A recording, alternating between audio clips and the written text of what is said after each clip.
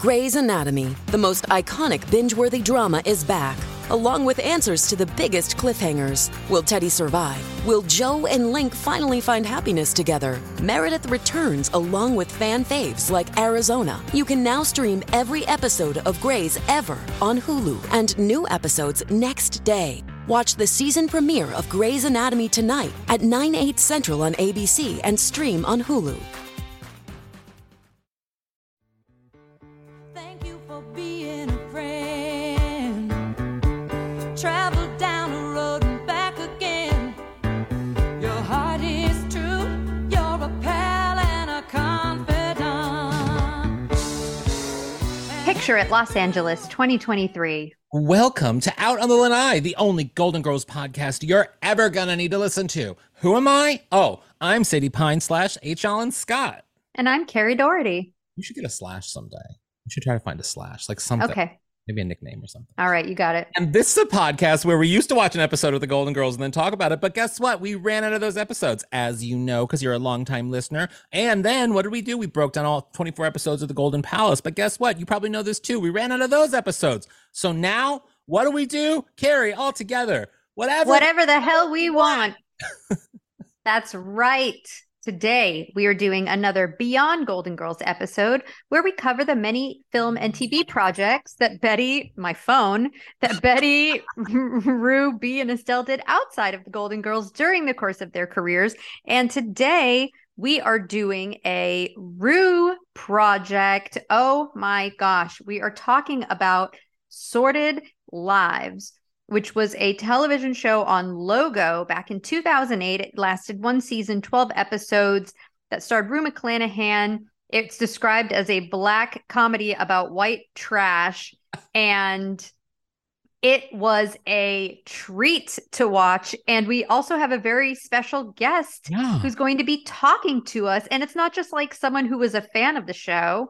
H. Allen, do you want to tell the listeners a little bit about our guest? Well, our guest is my very, very good friend, actor, producer, writer, entertainer, Emerson Collins. He is such a fantastic little nugget of a human being. I love him to death. He's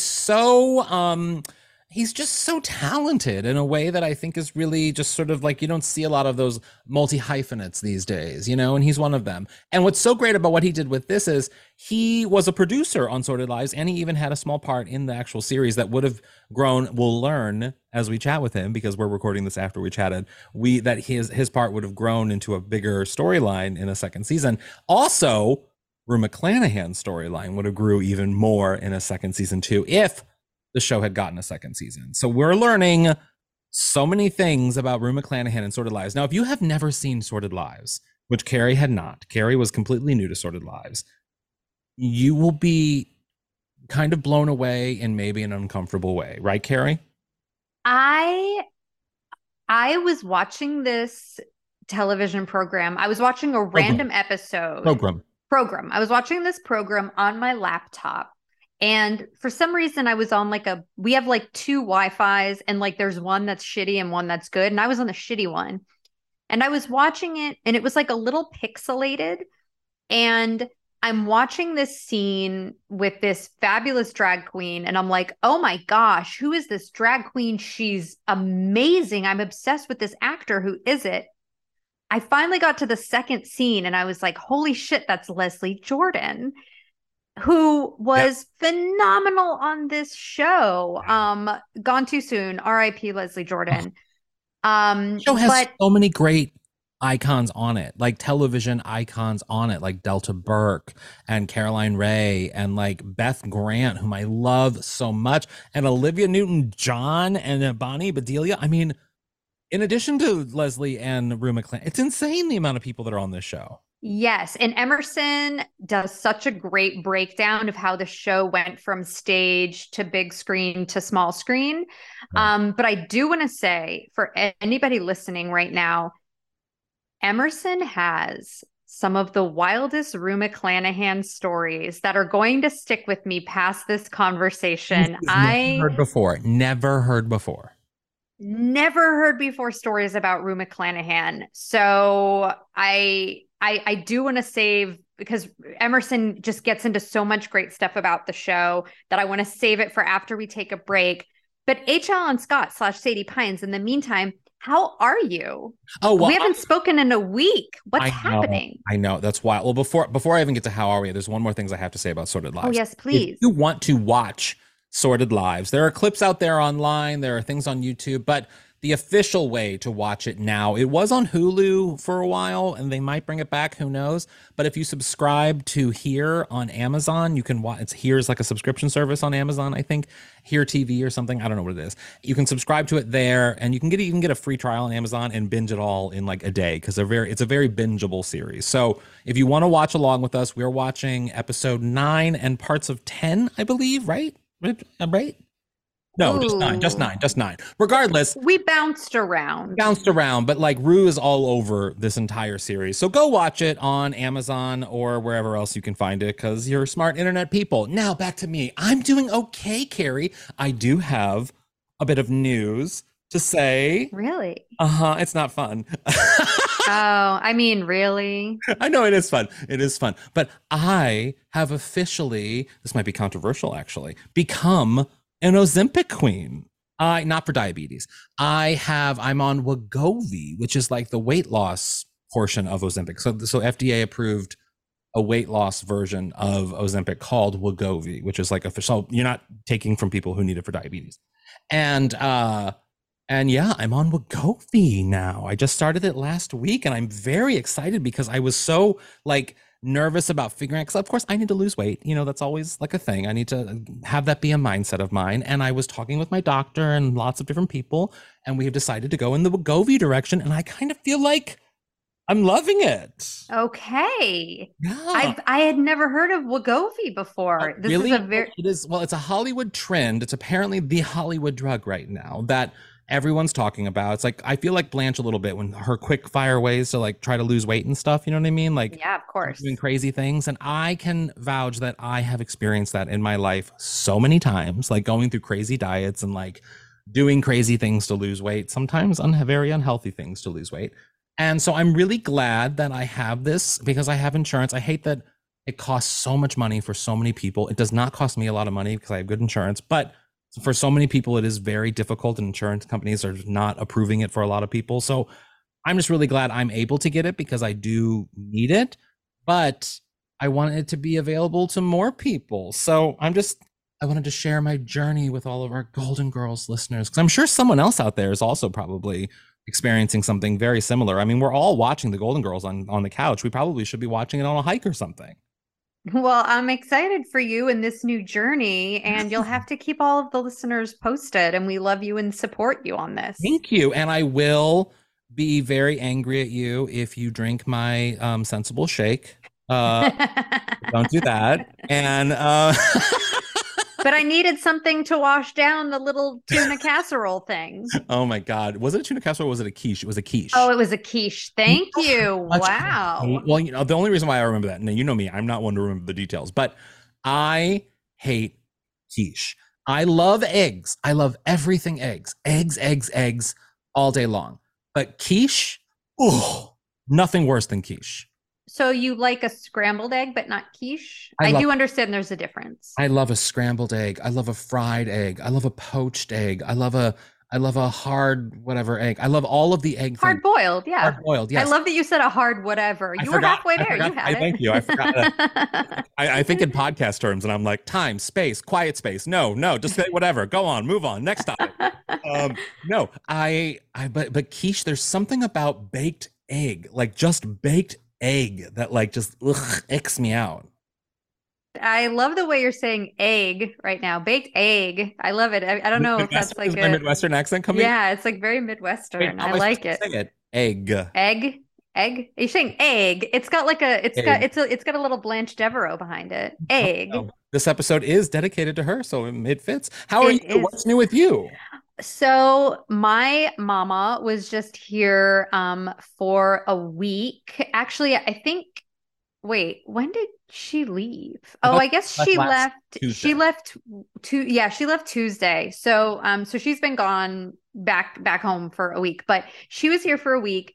We took little Oreo to the zoo. We took her to these gardens. Did you use Oreo to try, or did your mother use Oreo to try to pick up men? Oh, she did not, but she has a boyfriend, but she is very friendly and says hello to everybody when we're out for walks and everybody at the park and at the zoo. So I don't know. There was a giraffe at the zoo that she was given some looks to.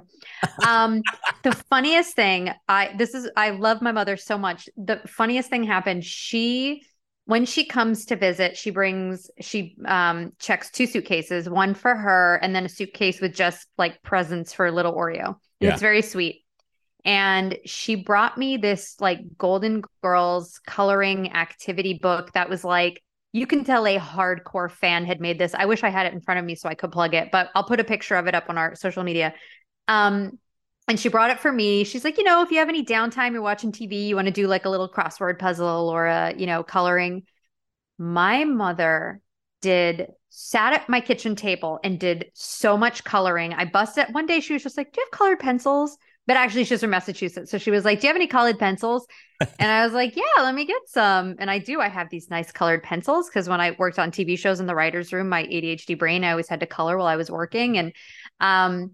And my mother, who, when she's back home, she's always like gardening, cooking, cleaning, taking care of the dog, doing stuff. When she's visiting, she has 0 responsibilities. Wow. So she sat at this kitchen table in the evenings and just colored the shit out of the Golden Girls. And she signed all of them. And like, it was so sweet. And it was just so nice because, she's in her 60s. Yeah. It was so nice just to see her relax and have no responsibility and to just sit and color. It was so fantastic. And she did a great job. I absolutely love that.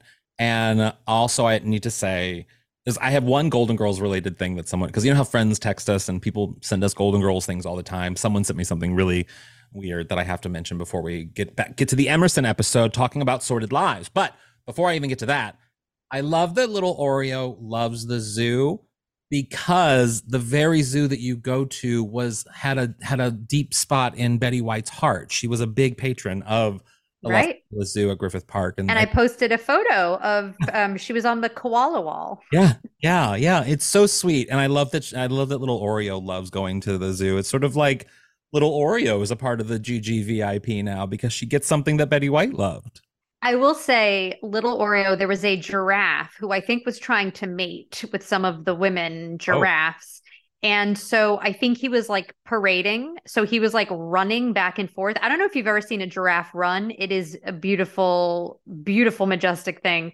But little Oreo thought it was hilarious. So the giraffe would like run and she would laugh and throw her arm up in the air and go, more. And then the giraffe would run again. And she thought the giraffe was listening to her. So it's so funny. You have all these people going, oh, look at this beautiful giraffe. Oh, it's just so beautiful. And my little child is going, more. Like arm just pumped up in the air. The memory of Betty White is standing right by you as she's doing that, eating her hot dog, saying more. It was so funny. Before we get to the episode, in this week's random Golden Girls messages that we've received from my very, very good friend Jonathan in DC, he texted me. He's a fan of the Golden Girls and a fellow Jew, very good person. And he texted me a picture that a friend sent to him of the what is it called? Golden Gilfs? Gilfs. And it's a Wood Rockets, the Golden Gilfs, and it's a coloring book that is at the bottom says porn parody coloring book. And wow. Of the Golden Girls, it's a coloring book, but they're sitting around something wicker with their tops off, just in lingerie, and they all have amazing boobs, like amazing. They actually look great. They look really great. So if you want to see that, I don't want to post that, but you can Google it or maybe DM us if you really, really want it. But I'll send it to you, Carrie, because it's a moment. But thank you, Jonathan, for sending it. My gosh, that's amazing. Yeah. Okay. Should we get to the episode? Yeah, let's take a break and then let's chat with Emerson because we had a blast. So much good Bruce stories. Oh my God.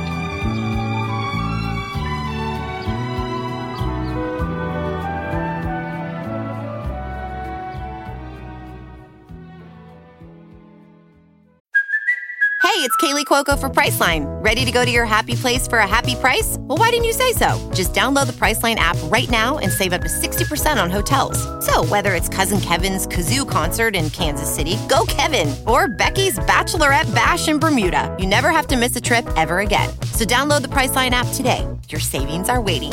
Go to your happy place for a happy price. Go to your happy price, Priceline. We are back. OMG. Hello. I am so excited to introduce my good longtime friend and one of the stars and producers of Sordid Lives, Emerson Collins. Emerson, you produced it, right? I sure did. Oh, I'm so excited to be here. Thank you all for having me. I love it. So Emerson has been a friend of mine for I don't know how many years now, a few years before the pandemic. I mean, long before the pandemic. Yeah. And you know, our paths have crossed in the weird gay queer entertainment circles that exist in this world. And it's so wonderful to have you with your connection to Rue McClanahan. I'm so excited, and I love what you all do here. It's so special and it's so fun. And it is like to be a young gay boy from the South. Like, the idea that there would ever be any kind of connection directly to a Golden Girl, It's sort of one of those things that as a young gay Southerner hiding in a closet that you think that would never happen because they are sort of the luminaries of our quiet culture. Yeah. They were like the place we could be our private selves in public, and it was okay because everyone loved them. So like you weren't really revealing anything because like mama and grandma and like everybody loved them. She'd be like, yeah, me too. Mm-hmm. Yeah, no, I mean, gay. I mean, it's so weird. I remember when I was a kid, and I mean, because so many people that are in Sordid Lives, like Delta Burke, like Olivia Newton-John, I mean, they are huge gay icons, including Rue McClanahan and many, many others. And a low-key favorite of mine is Beth Grant, who is a character actress who's been in everything. She was in the iconic dinner party episode of The Office. She's everything, but she's also a queer icon, I think. And in 2 episodes of The Golden Girls, she played Louise in Witness, and she played Terry Franco in Rose Fights Back, the ladies of the Confederate. It was really fun to see her in a show about the South. And out of all the Golden Girls too, to be able to have Rue McClanahan, to have Blanche Devereaux be the one on that show, it was just so perfect in so many ways. And the quick backstory for people who might not be familiar. So Sordid Lives is a big gay Southern franchise that was created by playwright, screenwriter, director Del Shores. He wrote a play in 1996 called Sordid Lives that was basically his personal coming out play about his crazy Southern family with like the addition of a cross-dressing drag queen in a mental institution who wants to be Tammy Wynette, standard Southern fare. And then in 2000, they made it into an indie film of the play that starred Beau Bridges, Delta Burke, Olivia Newton-John, Beth Grant, Leslie Jordan, that became one of the big early coming out gay films that sort of exploded in the indie film world. It was huge with Southerners. It was huge with senior citizens. Palm Springs, California actually single-handedly put Sordid Lives, the movie, on the map. It ran in a movie theater in Palm Springs for over 2 years. Wow. And that theater said that the movie saved their theater. So people would visit Palm Springs and then they would go home and tell friends and family, you've got to see this movie. They do say that homosexuals go to Palm Springs to die. So at least they're dying laughing with Sordid Lives. That is my personal plan. I will be in a thong and a caftan, like just eventually like wisping away, like as the sand like carries you off. I love that. That's my favorite part of Emerson's Instagram is just the thongs and the Palm Springs content. If you can't do a caftan and a thong, look, also part of this and like my big story and this story and the connection to Golden Girls is so for so many of us Southern gays, there's the trappings of masculinity that were very specific to Southern gay culture that our journey out of that, that's part of why I like laugh and joke. And I'm fine with the taffeta shooting out of my mouth on occasion and like wear a giant caftan if it makes you feel fun. Yeah. And that's all part of this.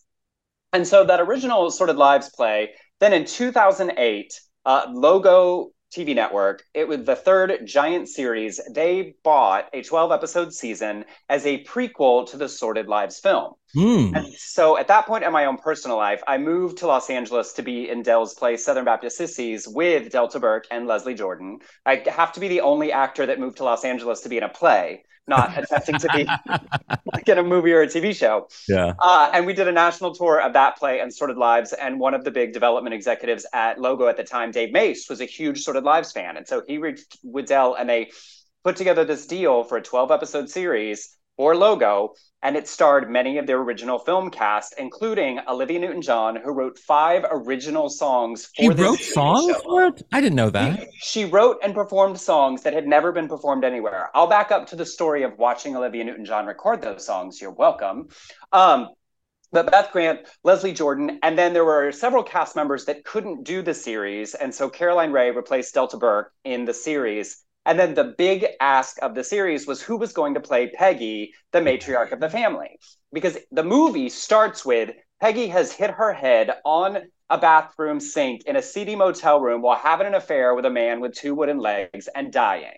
So the entire plot of the play and the movie was Peggy died, there's a funeral, the family has to come back together. So the events of the series take place prior to that. So obviously Peggy is now the matriarch of the family that everyone knows and loves.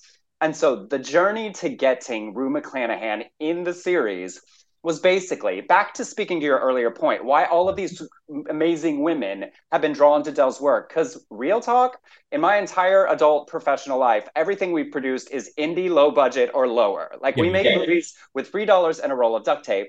But all of these iconic women come to Del's work because he writes these fascinating, flawed, smart, sexual, interesting, complicated women. And at a certain point as an actress, you know, that whole over the age of 40 and people want you to play a grandma. Yeah. He's writing like fascinating, juicy roles for women. And that's why they show up. Well, so I wanted to ask you about, I mean, because when the series started and you got Rue McClanahan, even though you have people like Olivia Newton-John, and I mean, big people too, Leslie Jordan, I mean, so many big people, but I would imagine getting Rue McClanahan was like a big get, like bigger than anybody else get. Like the conversation went like this. So it was like, who is your pie in the sky person? And Del was like, Rue McClanahan, mother of everybody of the series. Like Bonnie Bedelia is one of her daughters. Like we need an icon, thinking we'll never get her, but let's start there. So we were sitting in our production office in Shreveport, Louisiana. You're welcome, where we shot this series in the dead of winter, and the sweet little gay PA comes running across the football field of the offices to where I'm sitting outside of Del's office, and it says, "We have Rue McClanahan on line 2." And we all go running into the office, and even Del's like, oh my god, like it's just Rue. It's not like, oh, the agent wants to talk. It's like Rue has called with questions because she's read the script she's been sent. Because also we shot this series during the 2008 writer's strike. Del had written all 12 episodes. So there was no more, there could be no more writing. Then he directed all the episodes. So Del puts it on speakerphone with 3 of us like standing around going, it's like, well, is this Del Shores? Yes, Miss McClanahan. Please call me Rue. And then she very quickly in the conversation, he said, I never thought you'd be interested at all. And she said, I read it. I loved it. She said, I never thought at my age I would get to play a woman in love again. Oh, that's what drew her to the show. And then she said, it doesn't pay anything, does it? We're like, honestly, no. And she said, that's all right. We'll work it out. I'm in. Like it was that much of a conversation. Like, that's what I love about Rue McClanahan is that, like, I think a lot of people forget that Rue McClanahan started in theater. She was a theater actress. She worked with Dustin Hoffman. She was very proud of that background of hers in New York and LA and all these other places, and her theatrical background. And she really was, out of all of the actresses, probably the most trained of all of the Golden Girls actresses. I mean, she was one who really came from a method acting sort of, not method act necessarily, but kind of method acting with Dustin Hoffman a little bit. I mean, she really came from a very sort of like lauded acting background. And the fact that she was so open to doing all kinds of work, both highbrow, like being on Wicked on Broadway or the Golden Girls or these other shows, or doing independent work like she did with this. It's just, it really shows you how much of a consummate actress she was and how much she loved the craft. And also how much it comes down to like, what is the character? You know, the medium, on outside, we tend to rank, you know, like, oh, film, TV, theater, like by pay or whatever. And performers at a certain level, when it's not like she didn't need money, you know, then it becomes like, what's the role? What's exciting about this? What is worth getting off my couch and coming to work? Yeah. Although she probably needed the money. She got divorced a lot. I know, like those we talked about those husbands. Yeah. Although it is pretty incredible that this was, this was the last TV series that she starred in as a regular, before she passed away in 2010, because she did 2 TV guest spots after that, and This Is It, like that was it. So it is pretty incredible that, in this stage of her career, Emerson, like you were saying, for her to say, it's not about the money, it's not about the prestige, because it's Logo. Like Logo's a great network, but Logo wasn't a big network, like ABC, CBS, NBC. So for her to say, I connect with this character, I connect with this material, and that's all that matters, like, it really does just go to show that, that's what interested her as an actor was strong, great characters and great story. And I will say, like, for me, because like being unfamiliar with the play and the movie, although I don't know how this got past me, but in watching the episode,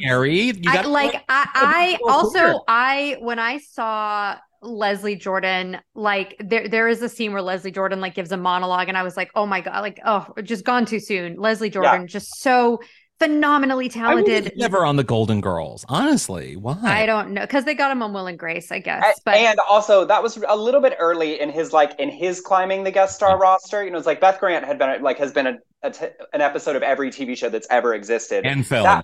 That was in Leslie's like climbing era. I mean, it's part of why he did all of Dell's plays. He was in Dell's very first play. He was in Southern Baptist Sissies, Sordid Lives. Like this was sort of preceded. Yeah. This rode on the Will and Grace coattails, but that was the big get for him. I have to say, when I first became, I knew of Sordid Lives. I mean, Sordid Lives was sort of in that period where like I was in college / the end of like high school, sort of like young adult life. And I didn't have access to television and a lot of things. And I was living in New York. And I remember I was doing stand-up in New York. I was a really young comic. I was only doing like opening spots at comics. Like that's all I was getting, which was actually like more than a lot of other comics, because most people was in the basement in Ochi's Lounge or whatever it was, which I performed in a lot. But Sordid Lives did I don't know if it was like for the television show, if it was like an anniversary thing. I don't know what it was, but it was some event for Sordid Lives, and Rue McClanahan was there. So was Rosie O'Donnell and a bunch of other people. Rosie was doing something at the comics. She wasn't in Sordid Lives. She was doing something connected to it. And that's where Rue gave her like the epic story that everyone always talks about, that she told no one to tell, about the Betty White Dorothy story that we've talked about quite a bit on the podcast, about how Dorothy called Betty the see you next Tuesday word in a loving way. And it was such a great night. That was where the picture of myself with Rue comes from. It was like, for a young comic to be in that room with like I also met Leslie Jordan that night for the first time, and like so many different people. It was a big deal. It was a part of a very sordid affair, because shortly after the series, we put on a tour that was basically like a comedian's tour. There was Dell and Caroline Rhea and Leslie Jordan and Rue McClanahan, the 4 of them, like bouncing through some big markets as like crossover promotion. But the greatest part, there are hilarious stories of that, because like Rue had a like, when I'm done sort of thing, because I have 2, like she also terrified me one night. But like there was one night of Leslie Jordan out feeling himself and joined on stage, and she goes, "Is it my turn? Somebody get the hook for that one." She's, I love that you said that, because I base so much of my drag off of, well, Rue McClanahan in general, but also, of course, Blanche. Yeah. And I am exactly that in drag. When I am done with something, I mean, Carrie experienced this at Golden Con. I'll walk out of a room if I have to. Like, I'm one of those people that like, there's no pleasantries. When I'm done, I'm done. I leave. My version of that story, the New York premiere of Sordid Lives, the series. So my journey into that, Dell put me in his contract with Logo to be a producer on the series because I'd done the show. Like, it was a very rare thing. He put me in his contract. And so I was very Twinkie looking. And sort of along that journey. And so I produced all of the premieres in Los Angeles, in New York, and in Palm Springs. And we did it in New York with the Trevor Project. Had a big giant night at New World Stages, like showed 2 of the episodes with Caroline hosting, I running the show, getting everyone there. And as wonderful as all of these people are, when you have no budget and you're talking about flying Olivia Newton-John and Rue McClanahan and Leslie Jordan and Bonnie Bedelia and Beth Grant, all of these people places, you're stretching time, space, people. So we had a great night, huge hit, but we get to the end of the night and I'm walking out of the theater, like taking off the headset, and I hear across a lobby of 400 people going, yay, oh my gosh, that was so great. Emerson, where's my car?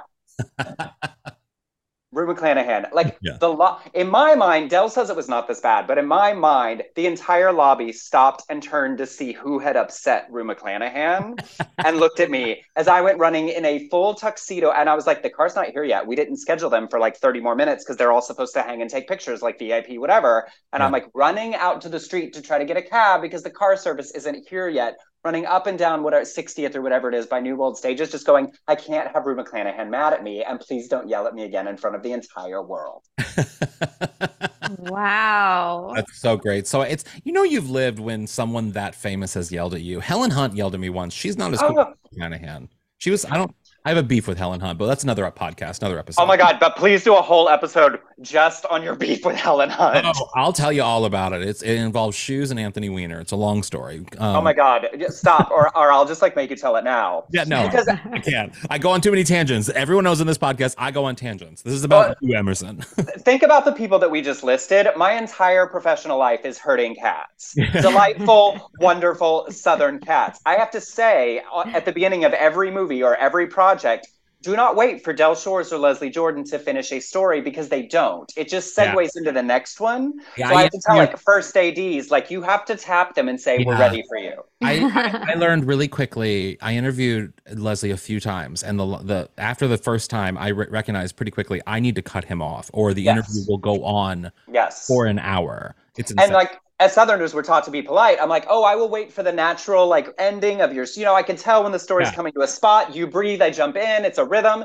Not with these queens. No, like there's no end. So you just have to do that thing where you bravely start talking and hope they trail off. Well, we need to get to, because I have to say, like, if anyone just jumps into a random episode of Sordid Lives, you will be like, this is the most fucked up show I've ever watched in my life. Like, it is insane out of context. I think Carrie experienced that watching it. I did, but you know what? It felt to me like I was probably 4 minutes in and I was like, oh, this feels like if John Waters made like a daytime soap drama. That's what it felt like to me. And also I lived in Georgia for 5 years. Oh, so there was something so beautifully trashy about this. Like, I don't know. It was just, I loved it. It was so weird and felt like it was just like of a moment in time. This Very sort of like, you know what I mean? Like in the aughts, like early aughts, I guess it was a little bit later, but no, it is. No, you're right. Cause it's set like it's locked in time to Tammy Wynette's death in 97 or 98. Yeah, it literally is the aughts. And there's so like, you're so right, Carrie, because there's something.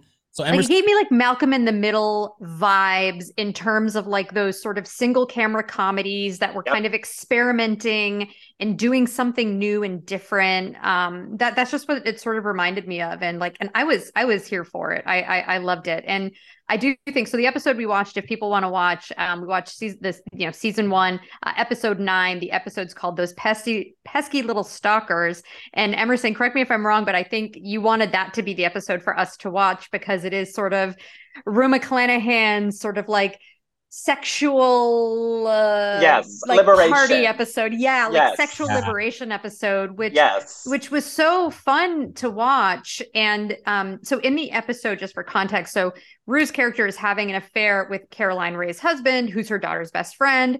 And I loved that she was sleeping with Caroline Ray for a second and say how as long as you want. I mean, I need, just because I've always been a huge fan of Caroline Ray and I don't feel like she gets the love. I feel like she took over for Rosie when Rosie's show ended. Like Rosie was done with being a host and Caroline took over, and then it quickly got canceled and everyone just sort of like forgot about Caroline Ray. And I want to say Caroline Ray is incredible and should be applauded and loved. And she's a hilarious stand-up comic and people should go see her live because she tours all the time. And when I tell you that, like, of all the people I've ever seen, and we all know a bunch of comedic geniuses, I have never seen anyone host a live event better than Caroline Ray. She's like so the ability to do jokes and interplay with the audience, like watch her run a live auction, like that level of like just effortless in the moment genius. She's a fucking masterclass. You really should see her do stand up live. It is so good.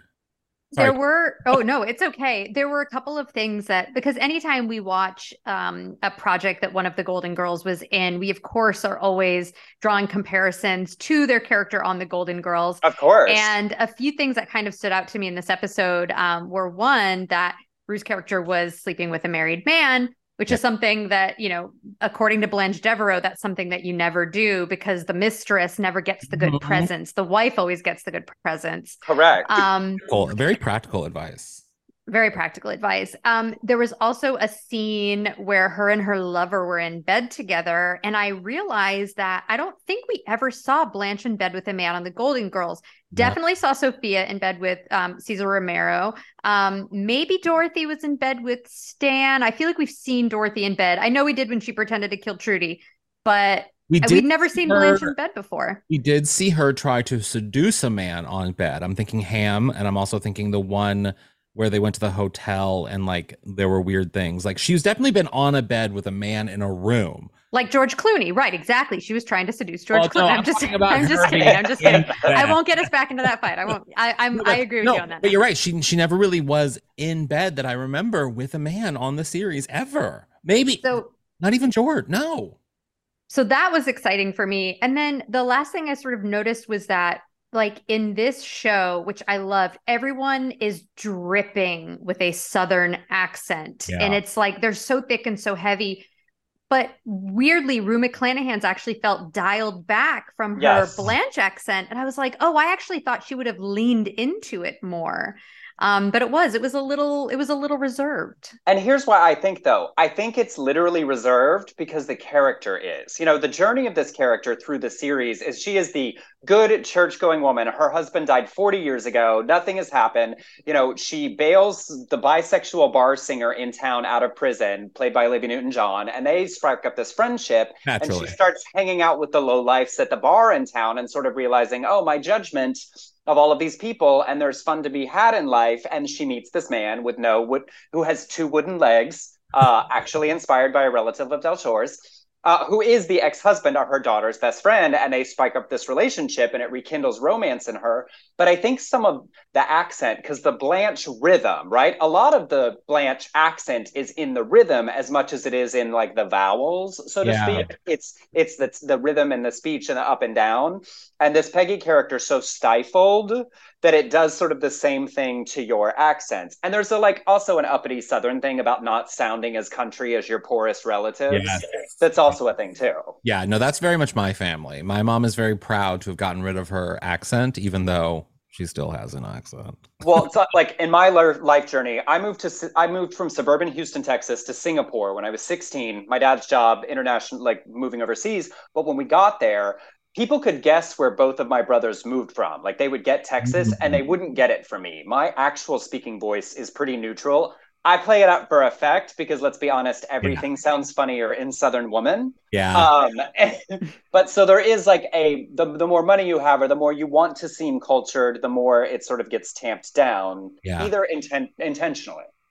Yeah, that makes sense. Yeah, you're right. Because if she was a more reserved kind of and also her accent on the Golden Girls, even she said was a mix, wasn't even really that Southern. It was a mix of Southern and Mae West. And she talked about how it was sort of like a concocted accent that she worked on, that she really just tried to hone. And it wasn't, if you watch the first early episodes of the Golden Girls, it's not there. She worked on it over time.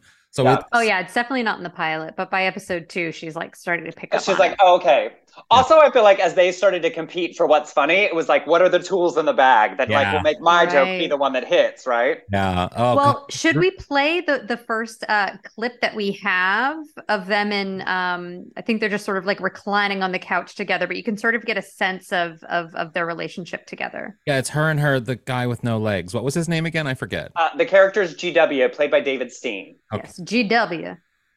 Thanks to that goddamn Juanita, no leader was on to us and I had to throw her off. Oh. I didn't want to, Peg, but I had to. What I understand, GW. You do? Mm-hmm. You mean you're not mad at me for cheating on you? Oh, think what you're saying, darling. We're the ones that are cheating. It don't feel that way. I know it don't. You know, In my head, I know it's wrong, but my heart says otherwise. Mine too. Oh. And you know, the sex wasn't even no good with no leader, not like with you. She only let me take off one leg. Why in the world is she so selfish? Oh, if she only knew how much more agile and inventive you are. Okay, that actually, when you only hear the audio, I'm gonna be real here. I'm gonna be real for anyone, because most people probably have not seen this episode. It's filthy and disgusting when it's just the audio. When it's literally, I feel like I am hearing Rue McClanahan in a very interesting adult film. Yes, correct. Rue McClanahan for late night Skinamax, like old school. Yeah. Yes. Oh. It feels very intimate. I mean, it is an intimate scene. I mean, they're just sort of like lying back on the couch together, but it does sound like there is something about just hearing it. It does. As I was listening to them, I suddenly felt like, oh, I shouldn't be here right now. I'm invading somebody's. It felt very voyeuristic. And my daughter hear me? You're having a whole moment of like, this is actually inappropriate. But that's what's kind of amazing about it, is that like what Rue was saying when Rue had that phone call with Del, like you guys having her talking about this part at her age and how exciting it is. Like, this is adult stuff. And I don't think Rue McClanahan, even in her immediate years after the Golden Girls, probably got a lot of adult stuff. You know what I mean? Yeah. Well, and the like combined genius here too, it's talked about like all these women are drawn to the women that Del writes. And because he loves them so much and comes from a big Southern world full of these iconic, brilliant women. And you think about the simplicity of the scene is ultimately it works because Rue is sincerely in love with this man. So talking about having sex with you with both your legs off and how generous a lover you are, like plays nearly farce as an audience, but the scene lands at hysterical because of her sincere commitment to like, I'm in love with you and I would do anything for you. Like, and obviously the rest of it would be like, I need to think about like the mechanics of this for a minute, maybe. Yeah. I would fully have sex with someone with no legs, though. I feel like that actually would probably be fun. But I did love her like almost like bark of a laugh. You know what I mean? She had this sort of like growl, sort of a laugh where when she sort of naughtily was like, "We're the ones having an affair." Yes. It was just so like giddy glee. Yeah. The glee at the like doing the naughty thing. Do you think, let's say we're all like in our, I don't know, prime years. Like, how old was Rue here? Probably in her 70s, I'm guessing? Probably. Yes, definitely. And you're in your 70s, right? Our partners are, let's say, hopefully not, but let's say they're all dead. Like, I think if I was this character, I would be the filthiest old man possible. Like if I could do that. No, I can't imagine that. No, not at all. No, but do you know what I mean? Like I feel like that would be so liberating in your 70s when you got like maybe 10, hopefully 20 years on you. Who gives a fuck? Smoke the cigarettes, drink the drinks, give a lot of blowjobs. That's what I think. That's what this character's life is now at this point. Yes, well, and also there's the reality of like entertainment and culture and what we prize and all of that. But like old people fuck, they want to. It's like you don't stop just because your body changes doesn't change like the things that you want. You want to be held, you want to be adored, you want to be, and so to have a woman sort of state that plainly, like this is what I want. I want you. You make me feel good. I had a friend who works in Missouri who works at a retirement home and like a nursing home, and the stories must be endless. The thing she has told me, she's like, these people, they literally, it's like a frat house, and sometimes, I mean, they're just kind of having fun, and she loves it because they're just doing. I mean, sometimes someone falls and breaks something. Like sometimes, sure, that are worth it though. Absolutely, totally worth it. Well, speaking of, sorry, go ahead. No, because it's so a tangent. Go. We'll talk about it offline. But speaking of like a sort of a saucy Rue, Emerson, one of the clips that you sent that I absolutely love that we're going to play is her and Olivia Newton-John talking about orgasms. It's in another episode, but let's play that conversation because it's gorgeous. Betsy May working around them legs. Oh, he took them off. Yeah. Oh, it was all right. It was fine. Well, it didn't bother me one bit. You forgot after a while because it was so...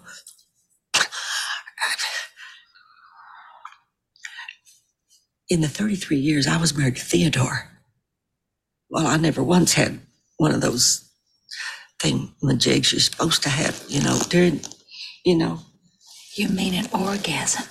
Yes. Shh. Yes, that. But, last night. Betsy May, let me tell you something. Now I understand what the fuss is all about. So what are you gonna do? Well, I guess I'm going to have to break it off before something awful happens. And forfeit the possibility of never having another orgasm. Lord, what quandary. What wandering?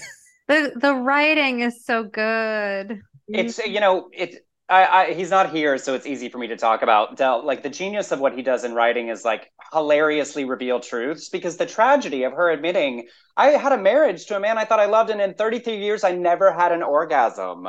Yeah. And then, like, this is a new discovery. One of my favorite moments in the entire series is that moment where Olivia says, "You mean an orgasm?" And she goes, "Yes, shh, yes." Yeah. They are by themselves, and there is so much shame associated with a woman talking about this in the world they grew up in, that she literally shushes her friend in their empty home, which is both so hysterical and like representatively sad of this woman's life. Yeah. And it's accurate, I think, for so many people, because, and what's so interesting in watching this too, I kept thinking of like, this character is sort of a mix between her character on Maude and her character on The Golden Girls, where her character on Maude was sort of like a homely best friend to Maude. You know what I mean? Like, her life was not really that exciting, and it became exciting when she entered Maude's house, and that was sort of her life. Similar to Mama's Family too. She was very much that sort of dowdy, spinstery type character. And then on The Golden Girls, I mean, she was a full sex bot. And what I love about this is it kind of blends all of those things that so many fans of her television work know of her into this one character. Yeah. It also reminds me of like there was a little bit of like the Rose Nyland naivete where I think Rose talks about when like she was with Charlie and she says, it took me 5 years to experience the thing that makes your eyes roll in the back of your head. This sort of like, I think it's a lie, because we know for a fact that her and Charlie did it. What'd they say, every day or something? Like every day. But I do think that because she loved Charlie, she could still enjoy it and then reach this other level of enjoyment once she sort of like discovered like, oh my gosh, I can also have an orgasm. It's more than just the sort of physical intimacy and that's just like being close with my partner. If she didn't have it for 5 years, that's like 1,600 some days of her not having an orgasm if she had it every single day. She really loved that man. She loved that man. Wait, not at the risk of like sending the podcast off on a whole thing, can I say my fun, I don't really mean it, but I do, controversial Golden Girls opinion? Please. Yes, but you know what? Yes. We're going to take a break first. Yes. And then you're going to have to wait to come back, listeners, to hear the story. That's a great cliffhanger to leave them on. You're welcome.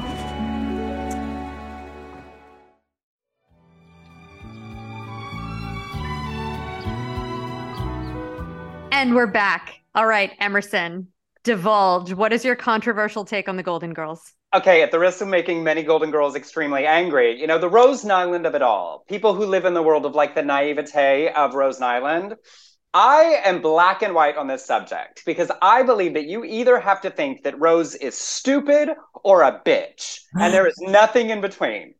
Oh my God. I'm mostly kidding, but really it's because I think that once you acknowledge she isn't as dumb, and like sometimes she like the things that she bald-faced says in people's faces, she's by far the actually meanest of the women.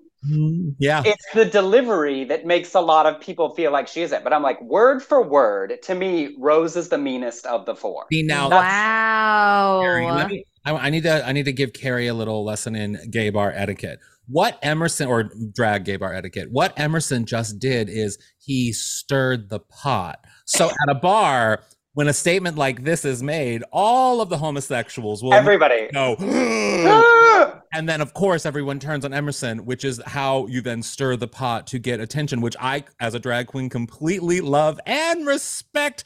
I will say, though, this is like me at a bar being like, I don't really care about Britney Spears, and everyone goes crazy. Yes. And also, what it really is I love, it's like, state it really dramatically and then walk it a whole bunch back. Because what I really mean is, in admiration, I think Rose gets away with saying the meanest things to people. I think you're right. Because of the naivete and delivery. The like dramatic she's a bitch statement is just to like irritate people because it's fun to like irritate fans. But my admiration has always been, I think Rose is the greatest reader, and I think she knows more often than some people. What do you think, Carrie? You agree with that? Well, what you're saying is really interesting because yes, there were moments where Rose is incredibly sharp and mean and cutting, and also really like backstabby, and if she's capable of those moments, then it just makes sense that the naivete is more of a show that she's putting on because she's so smart and calculated. And Emerson, I'm not going to lie, you've kind of rocked my world a little bit. Like, I don't know which way is up and down right now. My conspiracy theory is that every single love story, everything is a performance art. That's my Golden Girls conspiracy theory, is that Rose always knows. Let me give a counter. Please, it rhymes. It must be true. And so I can sell T-shirts, obviously. Of course. Let me give a counter argument too. Please. So I don't think you can go that drastic with Rose, because I do feel like there's a lot of like, it's not black and white with Rose. Everything's gray and a little cloudy and sort of, stormy up there. Yes. And I do think that she can be bitchy. Oh, for sure. She knows what, like the moments when, when Blanche walked out of the room and she said to the girls, "Can you believe that backstabbing slut?" Like, she knows her moments of being a bitch. Of course. But what I think is so amazing about her, and I think the best readers, the best people to throw shade, the best people who can be the meanest are the people who don't know they're being the meanest, which is like my mother. So my mother will say things and it will literally create an audible gasp / in me. And she has no idea that she said something horrible or mean or like shocking. She has no idea. To her, it was just a normal thing to say. And that to me is Rose. Dorothy knows what she's doing. Blanche knows what she's doing. Even Sophia, in her weird post-stroke life, knows what she's doing. Rose, I don't think Rose knows that she's doing it, but when it hits, it hits. See, and but it's where I always come back to. I think you're right sometimes, but other times she has to know, or she's a moron.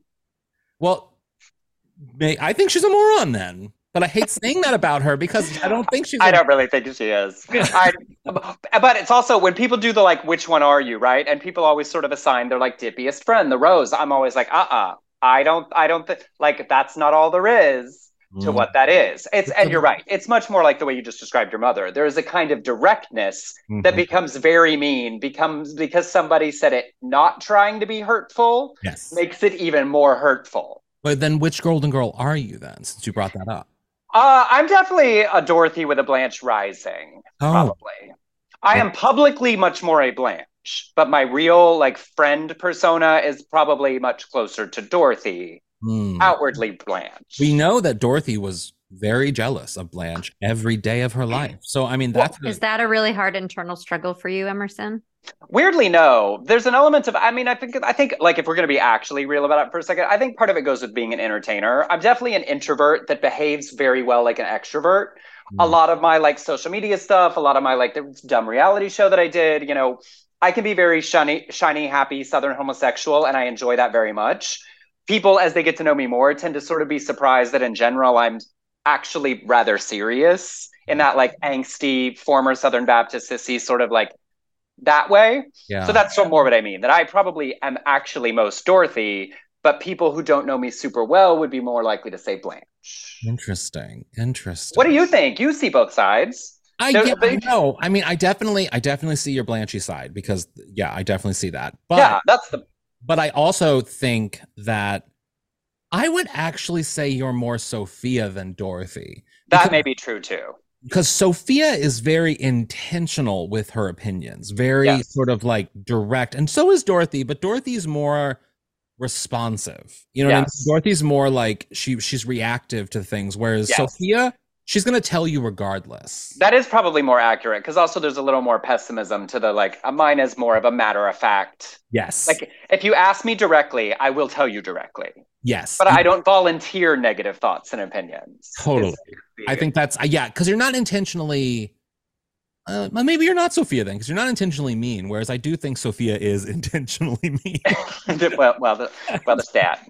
Yeah.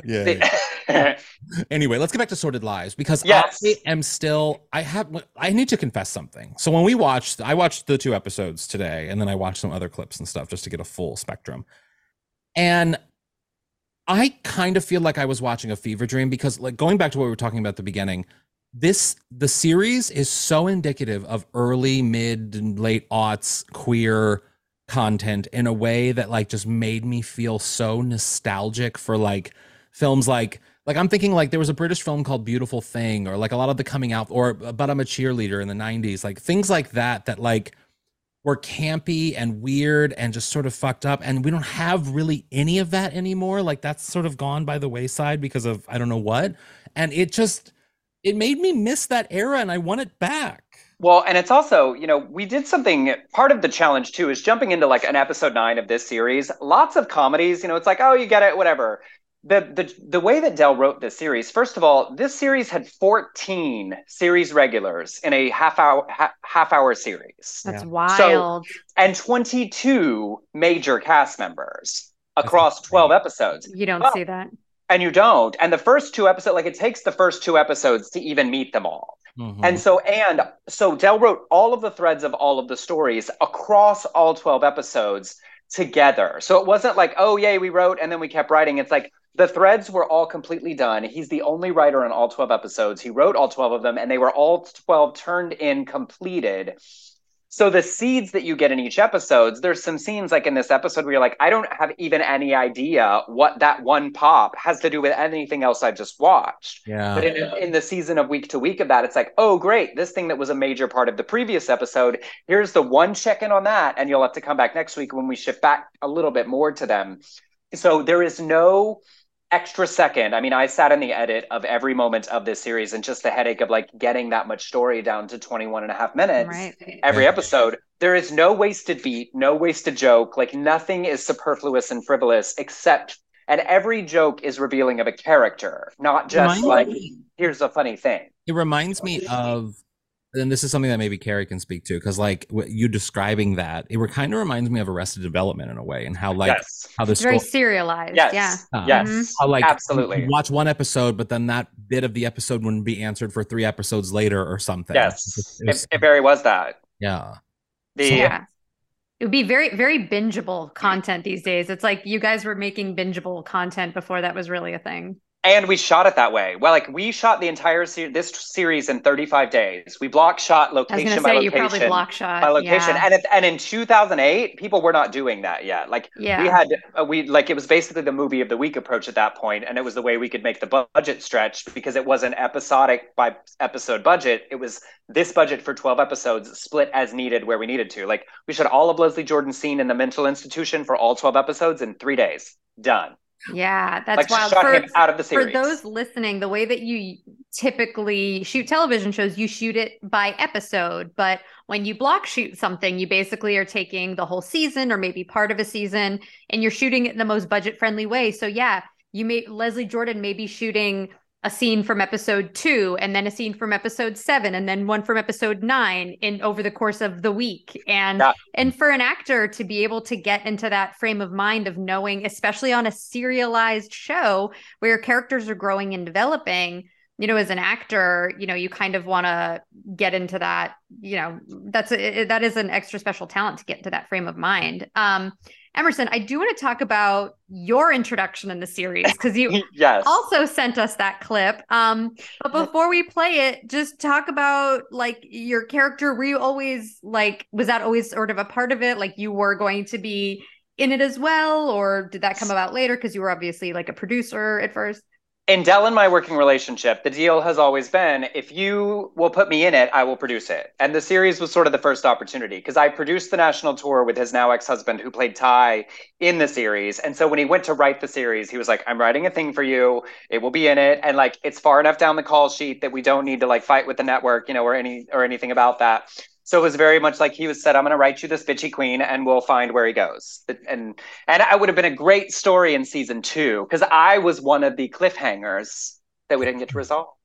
Oh, and that must live with you. Yeah, let's play the clip. And then I want to hear your story about how people yell a certain line at you afterwards. Yes, let's play the clip. How's it going? You don't know who I am, do you? Sorry, remind me?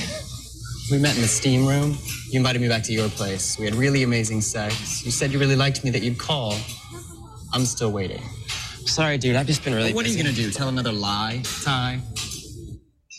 I know your type. You're a lying, using, closeted, fag-hating fag. Okay, y'all, like, first of all, the scene that you just heard is the two of us standing around workout equipment, and I weigh 135 pounds at 6 feet tall, soaking wet. Like, the amount of disbelief we were suspending that I had this casual run-in with him at the gym is fine. We'll get past that. But yes, so for several years after this, because this was my sort of first big, yay, big thing that I was a part of, at like gay prides and like Sordid Lives, particularly in the South, is the Southern gay classic. I had like middle-aged queens yelling at me at prides, "You're a lying, using, closeted, fake-hating fag." And I was like, oh, this is lovely. Yeah. Isn't that nice? Isn't that nice to have that moment that like becomes so, I don't know, catchy? You know what I mean? Yeah. Like people quote that to you. And it's also one of those things too that like it's such a perfect line to say at a gay bar to someone when you've had a couple of drinks. And also, like, let's be honest, more than occasionally applicable. Like, the particular order of that words for, like, that terrible gay at the edge of every friend group, like, it is definitively a usable phrase of, like, oh, wait, I just realized you're a garbage person. We don't need to do this anymore. I was like, oh, I'm that garbage person. Representation for all types, right? It's true. Everyone needs a villain. And everyone should feel seen, even the villains. Yes, I can. I was just saying this to a friend the other day. We were talking about, I forget what we were talking about, but I kind of love on shows and stuff, like reality shows and stuff. I almost gravitate towards the people everyone hates because I'm always like, oh, I love a complicated person. I hate when someone's just cookie cutter and nice and perfect. Also, like, my irritation with our modern culture of like, oh, get the villain off the shows. I'm like, you don't have a show without a villain. Yeah. Like, I don't know them. I don't need to solve their interpersonal relationship crises, but I do need this reality show to be entertaining. And I am grateful for that terrible person for making it infinitely watchable. It's so true. It's so true, which is why Rue McClanahan, I think, was so perfect in so many of the things that she did, is that she drove story. I'm not saying that she was a villain, but she drove stories a lot with her characters and the way she acted. And I want to know, just because, for anyone who hasn't seen Sordid Lives, where does Rue's character's story go from here? Like, we watch these these episodes. So what happens to her? Really and truly. So this season that was meant to be the first season of an ongoing show, Rue only committed to doing this one season. Because at the end of the season finale, spoiler alert, if you're planning to watch it, I'm so sorry, but this first season ended with Peggy hitting her head on the sink in the seedy motel room. Now, what we were going to do, well, we can say this now, whatever, she was going to wake up from the movie was a fever dream. Yeah. Because she did have I'll come back. So basically, we were going to pretend the movie and the play didn't happen, and it was going to be like she had dreamed her own funeral, and then continue on from there. Like, that's fun. It's easy to write around a death, but it did. Like, this season led up to theoretically the very start of the series, and then we would have seen the repercussions of people finding out about the affair and all of that going forward. And I feel like at this point I can reveal the spoilers. Dell won't hear this, so that is where it was going.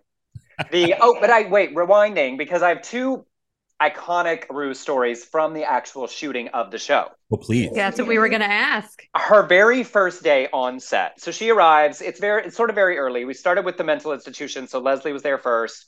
Caroline Ray arrived quickly, and she was excited. And Rue was there from the very first day because we shot her stuff with Leslie very first.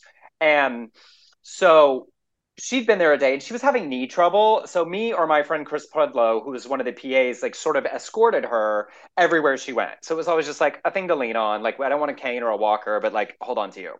So I'm walking her into lunch her very first day, and it's Caroline Ray's second day, and everyone's immediately in love with her. And so Caroline is sitting at a table full of 12 people, like they are uproariously laughing. She is holding court, telling some story. And so Rue walks in and she looks over, holding my arm, and she goes, well, that one's come out of her shell. And Caroline Ray looks up, and without missing a beat, I mean, it was instantaneous. She goes, that's Rue. The D is silent. Wow. I mean, it was instant. How did Rue respond? Between two, and she went, she can stay. but like watching two genuinely comedic geniuses just casually, like, this is at lunch, like, you know, not hiding in our trailers, whatever, like all lunch with the big Louisiana crew, like bat a ball back and forth like that easily, that instantly. I was like, I will remember those two phrases for the rest of my life. Like, drag queens. They're drag queens. Literally, they are. Yeah. And then because of like helping her around, continuously, she was like, that one did it. She like literally that was my name. Like I was like Emerson. She's like, that one said da da da da da da. That one all the time. And so I like stopped to it. I was like, I don't know if she's just not going to learn it. She's, I mean, I don't care. It's Rue McClanahan. I'll do whatever you want. Like I knocked him. She's like, come into the dressing room one day and turns to me, topless Rue McClanahan. It's just me, Rue McClanahan in pants and nothing else. And I was like, oh, I'm so sorry. She was like, there is nothing to look at. Like, I mean, the one good thing about not having any tits is they can't sag. Oh, yeah, because she had a mastectomy, right? Yeah. Yeah. And so, but like, no, and I'm like, I want to look. Yeah. And then so jump to much later as we were getting ready to do like the premiere event. She came over. I was living with Del and his ex-husband and their daughters at the time.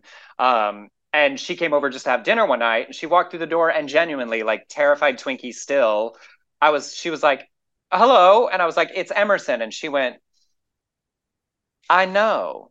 I always knew. I just thought it was funny. I love that. Wait, so after the show wrapped and everything was done, did you or Del have any other encounter with her before? Oh, they talked all the time. I mean, that is what led to the Assorted Affair tour, because she was like, honey, what can we do? Let's do something else fun. Like, she was so enamored with the character and like the community of people, because it was a set full of actors that are very much actors. You know, they're not like, oh, we have to get the good take. It's like, every take is great. Use the one that fits best for, you know, Beth Grant, Leslie Jordan, Bonnie Bedelia, Caroline Ray, like comedic geniuses, people from stage. So as fast and furious as it all was, it was also very much a fun challenge of rising to the occasion of your scene partners. And that's why, you know, everybody showed up. Beth's been in a bunch of Del's plays. She played the lead in our movie Blues for Willowdene. So Rue was so enamored with Del and his humor and his company that they talked all the time. They did the tour. That's how you met her in New York. Caroline Ray set that up at Comics. That's what led to that particular night. And so they talked all the way to the end. That's so amazing. I mean, that's what I loved about Rue, is that she was so busy right until the end. Yeah. I guess it's so interesting to hear these stories about her kind of demeanor on set. Would you say that, because she's not coming across as particularly warm, she's coming across as like funny and sassy, like how would you just sort of describe her demeanor? And did you ever see any kind of vulnerability with her, or was she always just sharp and funny? And you know what I mean? It's interesting, you know, Bonnie's this way. There's an interesting thing, and what I call it's the professional woman, the professional actress, that there's a manner that is I don't know everyone here, and you may not know me, and you may not know my history, that's sort of a no nonsense bullshit meter up front, you know, that sort of tests the people around to go, are you competent? Are you, like, how much do I need to worry in this circumstance that I put myself into? And so I wouldn't say like cuddly warm. I would say like bantery fun. You know, it was very much like, can you play? Like, are you smart enough to stick in the conversation? Yeah. But also very instantly, if you have proven yourself competent or good at what you do, then it's great. You know, there was no like, I'm the Rue McClanahan. It was much more simply, do you do your job well? And can I trust that? You know, can I trust your time calls? Can I trust that the clothes you're going to bring me tomorrow fit well? You know, like the first fitting takes a really long time. Oh, great. I know you. I trust you. Great. When you bring me the next thing, I know we're good. You know, it's testing the waters. And I think that comes from a lifetime of showing up, and it's like, it doesn't matter what, everything may seem great, but if you don't ask the questions, you can end up in a situation that you don't want to be in. And I experienced that from a number of that caliber of women as they joined our world, that there would be an element of testing, particularly me. Bonnie Bedelia did the same thing the first time we met, riding in the van to set. Del introduced me and he said, this is Emerson Collins. He's one of our producers. She didn't look at me. She looked at Del and she said, what does that mean? Don't you? And he was like, what does that mean? He's a producer. Like, if I have a question, can he answer it? And Del said, he is the only one who can. And she went and she turned and looked at me and went, it's very nice to meet you. Like, fully sincerely. Mm-hmm. But she was shorthand saying, is this somebody who put together a deal or paid somebody and they're going to sit in a chair at video? But like, do I need a chair? Right. But it's like she'd done it enough times that she didn't ask the like nice, soft lead up questions. It was like just directly to like the real statement. Because I mean, I was just having that conversation recently with someone about how, like, you know, you come to play. So like the conversation I was having was about sort of like how I communicate with people and in sort of podcasts and interviews and stuff. And if someone isn't ready to sort of volley with me in the way that I need them to volley, well, then you're going to get left behind. Like, I've been doing this too long to like wait for someone to catch up. And I almost think that like Rue was kind of like that too. And that like, yes, she knew who she was. She knew her value. She knew her impact when she walked into a room. And why should she have to be any other way? She knows that everyone's looking at her and everyone knows that they're going to look at her too. Like, it's, you know, there is. And it's a little bit, are you smart enough to be fun? You know, so I should keep you in that category. And then the other is, are you good at what you do? Because what she was absolutely the same with everyone up and down the, you know, the board and the call sheet. It's like, this is who I am in the world. And there is no difference if you're the person bringing me the coffee or you're the person from the network, like who's paying for the show. And that to me is always the greatest sign, as I have encountered various kinds of these women that I like, because of Del, I've been so lucky, you know, but it's like to have a designing woman and a Golden Girl and Olivia Newton-John. And, you know, that is sort of a shared trait among the extremely competent, is that like, I want to suss you out very quickly to know if I can trust you, and then everything else is great. Yeah. From there. And that's amazing. Well, Emerson, we're going to take a break and then we're going to come back with our golden takeaways, which you just be prepared for. It's going to be great. We'll be right back. I can't wait.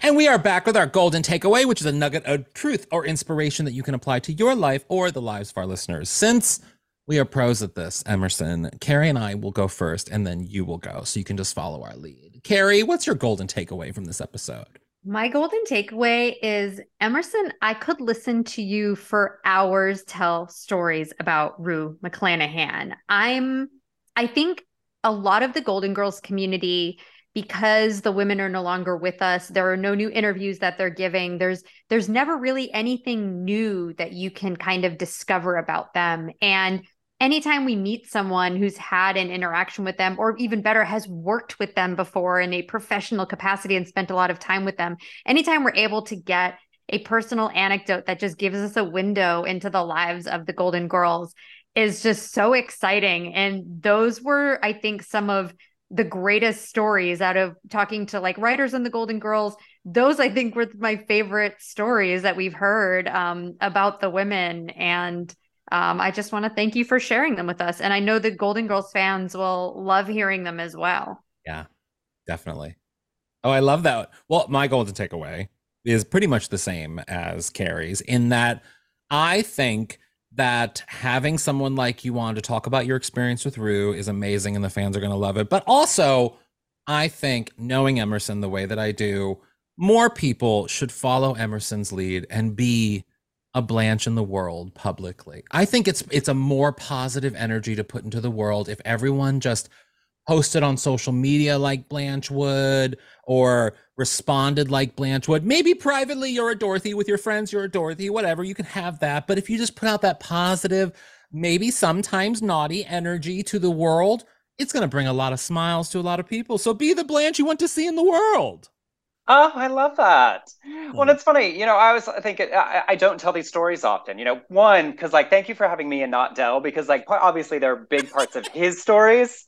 But I think mine and what I would take from the root of it all is that you can be both silly and substantial. I've never thought about it that way until we've talked about it this way, that one doesn't negate the other, right? That you can be joyful, you can be banter, you can play and you're silly and naughty and fun.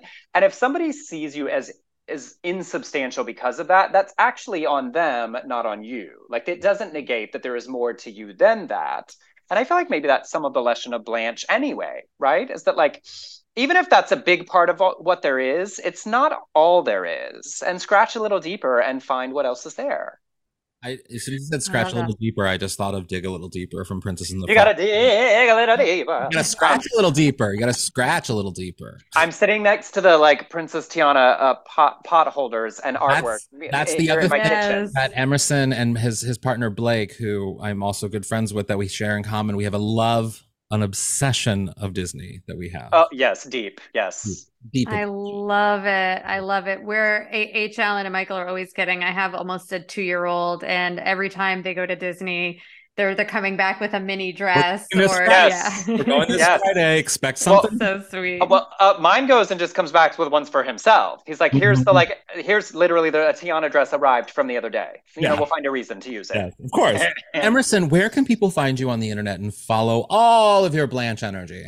Honestly, at this point, the best place is Instagram at Emerson Collins. I am still on Twitter, the dumpster fire that is Twitter at actually Emerson, but and my website's emersoncollins.com. You can, I answer anything, anywhere, everywhere. So please feel free to come say hi. Tell me how upset you are by my Rose Island take, any of your thoughts. And I love chatting. As you are both incredibly wonderful. What you have done with this show and the many, many ways that you have taken it is so impressive and inspiring. And I think leads to these fascinating conversations about women and culture and entertainment and art and how all of those things combine. And I, as a fan, it's so exciting for me to be here. But I just want to say that to the two of you, because I think we don't always remember to say the compliments to people's faces. Oh, that's very sweet.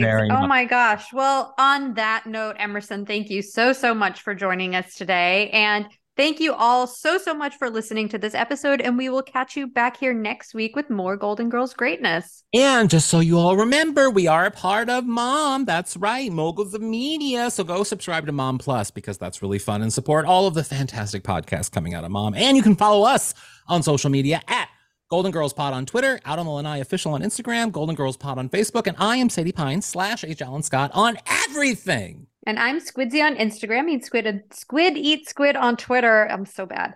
And please rate and review us wherever you get this podcast, because the more ratings we get, the more the show will get bumped up and the more people will discover it and join our lovely kick-ass community of Golden Girls fans. Hey, Emerson, I don't know if you know what to do here, but you need to say, together we're all going to say, stay golden, but it's after we say a little thing. You'll know it. I'll prompt you. Okay, go. Okay, Carrie, let's do it.